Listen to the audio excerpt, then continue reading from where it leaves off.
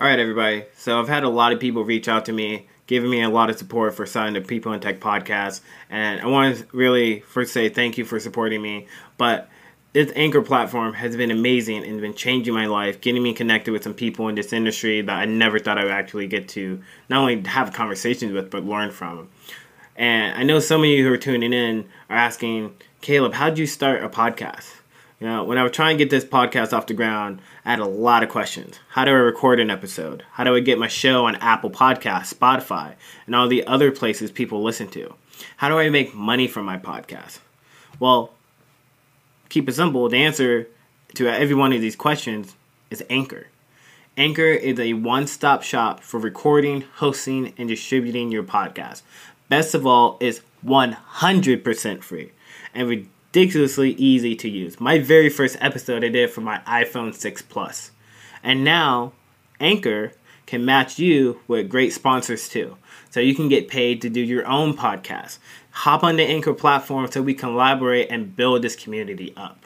You know, one thing I love most about Anchor is that they're constantly being innovative, allowing podcasts to leverage music, get sponsorship, get paid, and ultimately be the best content creator you can be.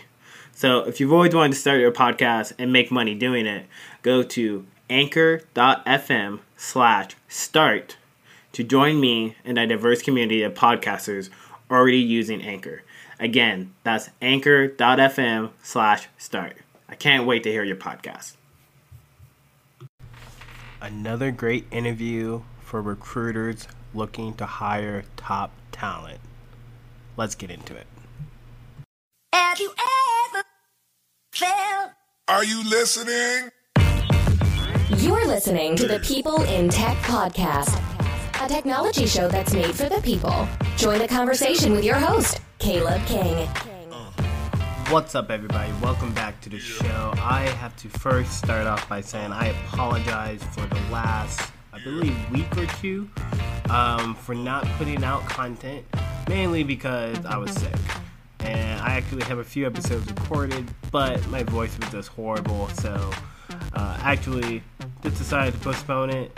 And yeah, I got a lot of things going on in my life right now. I'm moving and adjusting to my new job and a whole bunch of good stuff. But anyways, you guys didn't come to hear about that. You came here to hear about tech. So today's episode, I got my man Brad Westfall. Now, for those of you who aren't aware, Brad is a developer and owner of azpixels.com and questionable.io. And that's where we're going to be focusing on today. It's questionable.io, his recent project that just launched.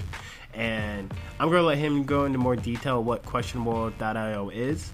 But just to give you guys the background, Brad's been working in web development since 1999. He really loves getting involved in development, the development community, creating, building, designing. He's involved in things like Phoenix JavaScript Meetup, the CSSDay.io conference. He enjoys teaching web development, which led him to be an instructor in Arizona. But yeah, he's worked on several different projects, and I've known him for a while just via LinkedIn and seeing some of his previous work. Once he launched questionable.io, I decided to reach out to him, see if we can get him on the show, and he was happy to oblige. So without further ado, let's jump into today's interview. Nowadays, people tend to look over the real art of DJing. It's more than standing on top of the DJ booth with your hands up. So I'm going to tell you a little bit about scratching. This is what keeps me passionate about DJing.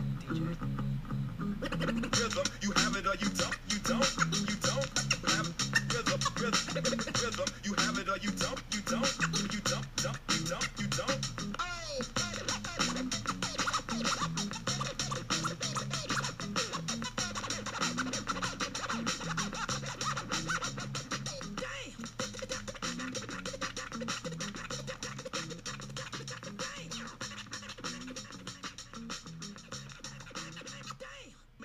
Make it funky, make it funky, make it funky.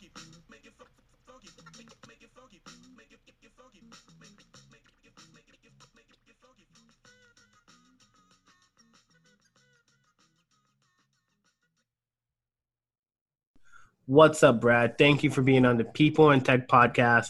We are happy to have you on the show today. But before we kick off today's episode, do you have anything to say to the listeners? Oh, well, I'm really glad you were able to invite me on and glad to be here.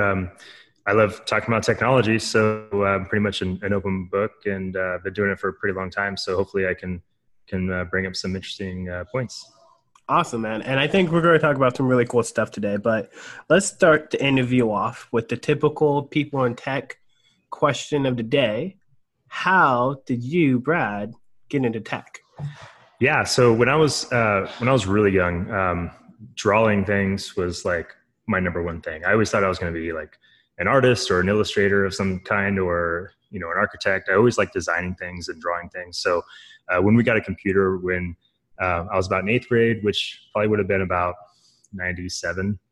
I was just playing in Microsoft Paint and I just couldn't get off of it. I just loved drawing in there. And that kind of led into some more creative parts of the computer. So a cousin of mine actually sent me a ripped off version of Front Page along with some other software. He was a little bit older. And, this is back when you used to be able to just burn things on CDs and send them to people. So to be honest, I could probably think a big part of my career to a ripped off, burned version of Front Page, where I started playing with making websites. And before you know it, my dad, who owns a company, is referring me to all of his friends who have businesses, saying, "Hey, my son can make a website for you."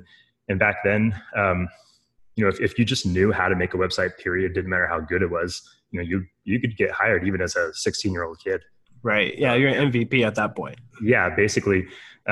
So we come from a really small town where I grew up, and so there wasn't a lot of businesses there looking for websites, but there was a few. So I made like maybe 3 sites in high school, and then when I went to college, I thought I was going to get I knew I wanted to get a business degree, but I thought I was going to get an economics degree because I really like businessy kind of financial kind of things. Okay. And going through the business school at ASU and kind of earning an income doing website design on the side. I kind of switched my major halfway through, like a lot of people do. I already had a lot of business credits. And so instead of going towards computer science, I went towards CIS, which is in the business school, and got a degree there where I learned some more programming and basically after college just started doing client work and took it off from there. Wow. That's a really cool story, Brad. I have to admit. Now, for our listeners, because I'm a developer myself, now those first few websites you were talking about that you made back in high school, yeah, was this like a little pre-Google Stack Overflow? Like, how did you figure out how to do the very first one? Like, I know you said you were able to get like the burned version of Front Page. Is that correct? Yeah. So that's probably why I was a Front Page person more than a Dreamweaver person, because I think most people at the time were Dreamweaver. That was kind of like the industry leading product, but I was a Front Page person because that's the tool I had. So back then, I got to say, maybe there were some people who knew, how to make some custom HTML. CSS was kind of like brand new, so I doubt people were doing a lot of custom CSS. But at the time, a lot of people who were getting into the web got into it because Front Page and Dreamweaver made it so easy. You didn't have to be like a hardcore like geek in order to be able to do it. So using Front Page back then was a lot like using like Microsoft Word now, where you have a visual interface and you're basically just typing things and selecting things and making it bold or making it underlined and using the tables feature. That was really popular back then because, imagine if you're designing something in Microsoft Word, everything's kind of left aligned. If you wanted to make like columns, kind of like make structures and stuff, you would have to use tables. So you would make a table, which by default would have like borders to it. So I got really good at knowing how to like take away the borders and then put tables inside of tables. And, back then that was considered like a skill to like know how to do that. It quickly became an anti-pattern in the early 2000s using table-based design in favor of doing more handwritten CSS. But that's basically what I was doing at first, is just doing technology without even knowing technology. Man, that's awesome. Now, you bring up a very good point. I think a lot of people look at like technology and developers and are like, oh my gosh, they're like these wizards of the computers. And like you said, it's just kind of diving in and trying to do stuff and trying to break things. Is that right? Yeah, basically. I think the first thing I wanted to make was a game for my brother. Do you remember those games back in the 90s where It wasn't really like 3D, like you're walking around, but more or less you would see like a screen of something, and then you kind of click and you move forward in that space, and then you can like click left or click right, and you kind of like navigate around by clicking around. Yeah, so, I was like between a 2D and a 3D, like it wasn't quite there, but it had. Yeah. Right? So I probably was taking like, you know, pictures of our house. And by the way, there weren't even like digital cameras back then. So I was probably taking pictures and going down to some, you know, brick and mortar store and having them, you know, rip the pictures onto like a you know, 3x3.5 card or a CD or something.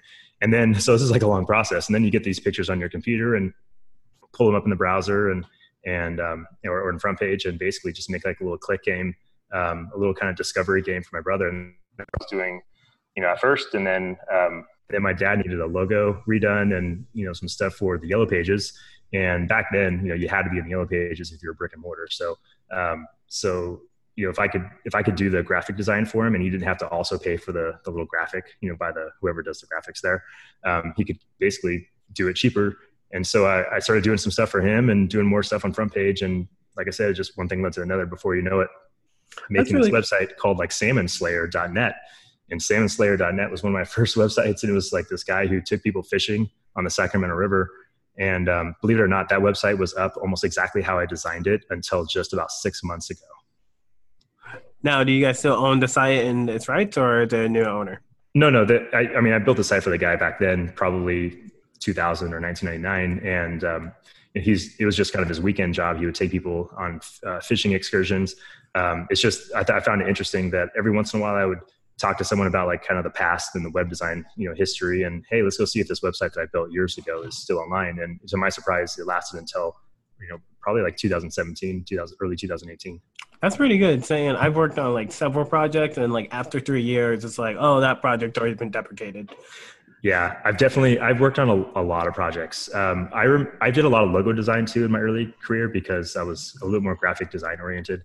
But I remember being in a class in college, and maybe I was a little bored, and I thought, you know what, I'm just curious. I want to count up a list of every little client project I've ever done. And that includes some logos and website design stuff and some Visual Basic 6 stuff. But I actually got almost to 100 projects, and that was in 2005. Wow. So, Brad, you bring up a good point. So one thing we've talked about on the show is, because a lot of my listeners, will reach out to me and they'll ask, hey, how do I become a better developer? And you pretty much said it, like more projects, more real world projects, whether it's fun for your brother, for your father, for family. And you said 100 plus? It was like, I feel like it was really close to 100. This includes, like, for instance, I had a photographer friend, and this is when we were making Flash websites in the early 2000s. And I remember I made him like 5 sites I made him a new site like every 6 months. You know, it helped me get my name out there. And then, you know, just doing little projects here and there. I mean, it all added up, and I was surprised at the number, but I still have a lot of my projects burned on CDs just for archiving reasons. And sometimes I go through it and I'm like, oh yeah, I remember that. That was for, you know, a charity that we worked for, you know, when we were in school and stuff. And it was a little project. So yeah, it was a lot of stuff. And I would definitely recommend for anyone, you know, trying to get into technology. I mean, it's just about repetition. I mean, I literally did everything wrong 100 times.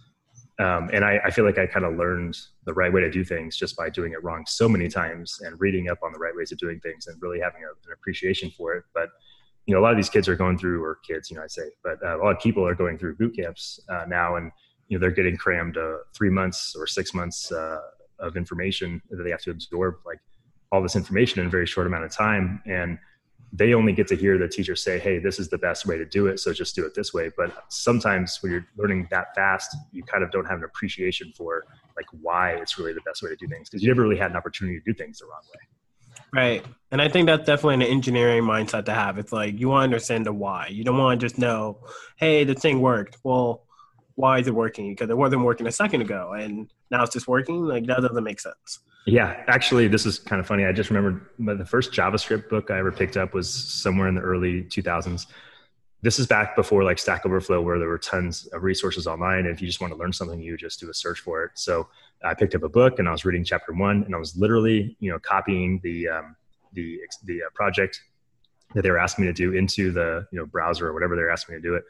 and I couldn't get it to work. I probably had just one little character off. And this is also before DevTools, before you can actually analyze your working code. And so I couldn't get it to work. And I was so frustrated, and I looked over the book over and over again. I couldn't get the first chapter's project to work, and I got so bad I threw the book away and didn't really get into JavaScript until probably a few years later when jQuery really became popular. Oh man, so you just started on the wrong foot with JavaScript there. Yeah, I think a lot of people probably have a similar negative story about JavaScript when they're first starting out. Yeah, no, I'm a huge JavaScript fan, and it's funny though, when I do hear stories like that, I'm like, I can see why you would go to something else. Like, don't get me wrong, it is a quirky language. Yeah. So Brad, let's switch it up for you. So we've talked a little bit about, where your history was, where you were coming from, but we want to hear more about your business. So can you tell our listeners what it is that you recently launched and how it can help people out there? Yeah. So I made a web app. It's called questionable.io. And it's the short of it is that it's basically a testing tool or an assessment tool for seeing if another developer knows how to do something. So you can send them a React test or an Angular test or just a JavaScript test or Python or Ruby or whatever you want to test them on. We have different tests in different areas, or you can make your own test. It is multiple choice. I guess the interesting thing about it that makes it really unique is that the questions, even because multiple choice doesn't necessarily sound really interesting at first. Multiple choices existed, forever.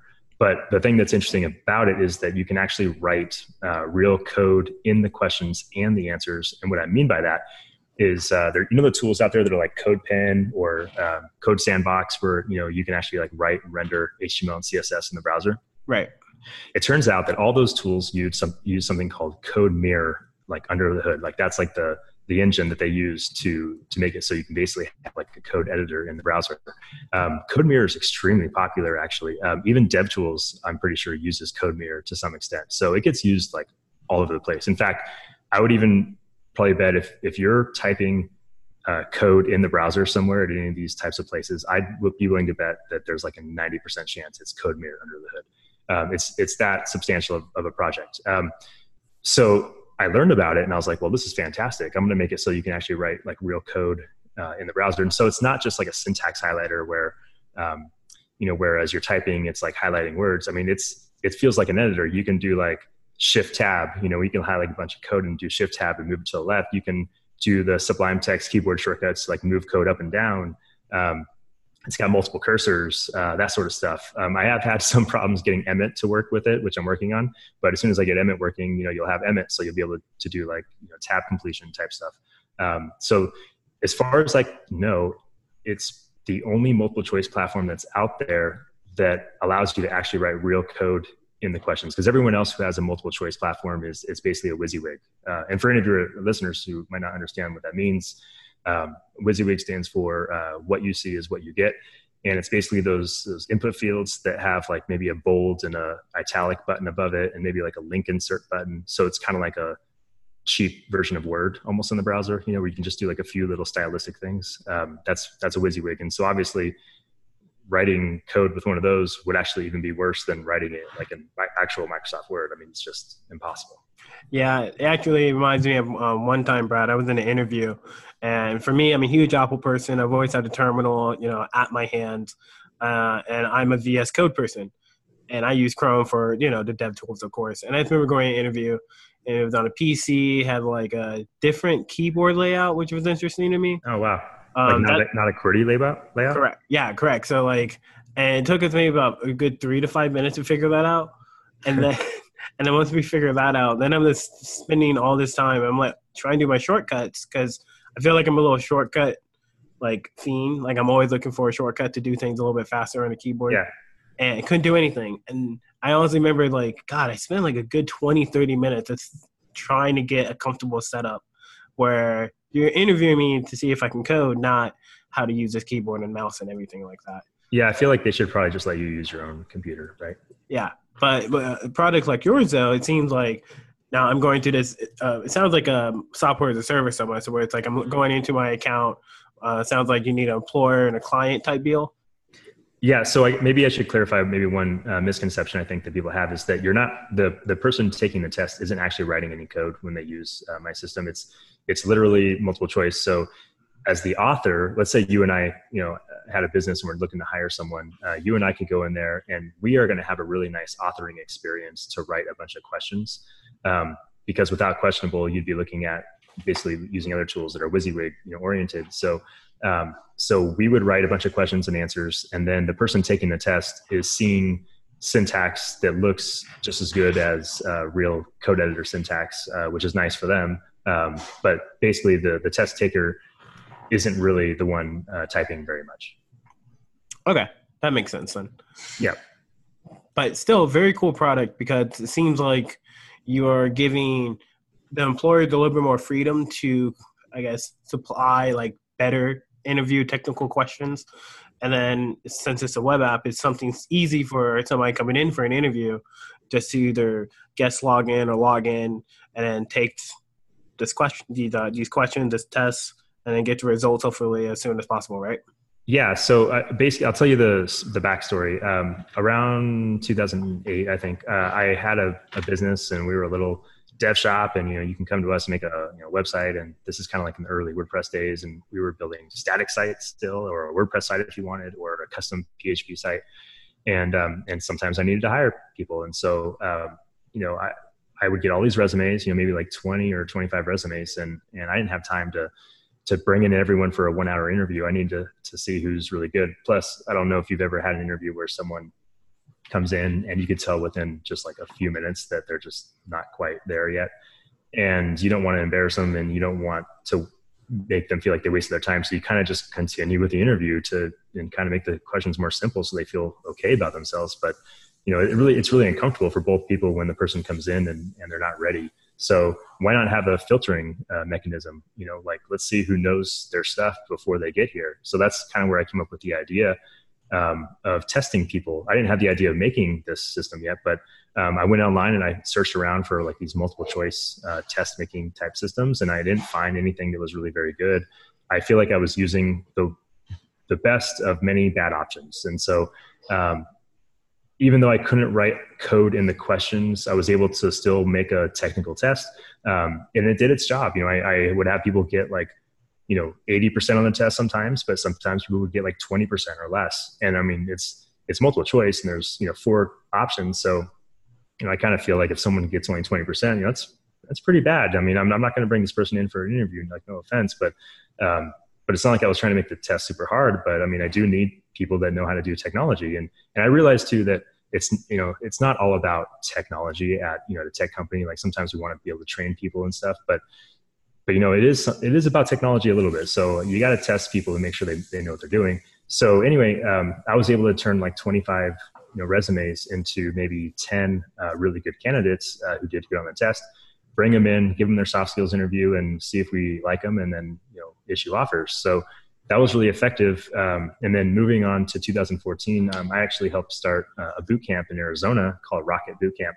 And it was my job to come up with a testing solution to test our students every week to see how they were coming along. And so I took a look at the marketplace at that time, and I thought, well, maybe it's changed. Maybe there's some better stuff out there.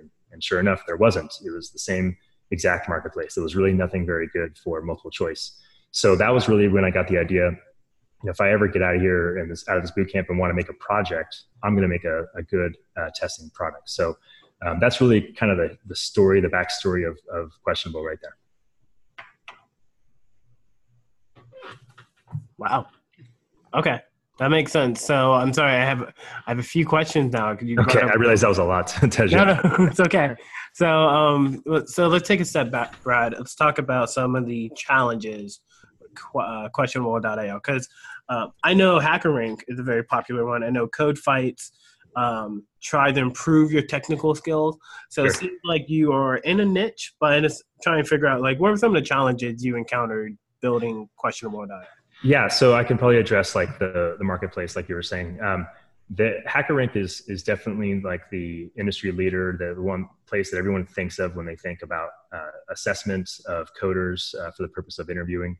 But I wanted to make a product that had a more broad audience, you can use Questionable for assessment for interviews. It's a really good tool for that. But you can also use it at boot camps, to see what people know. I mean, you can't really.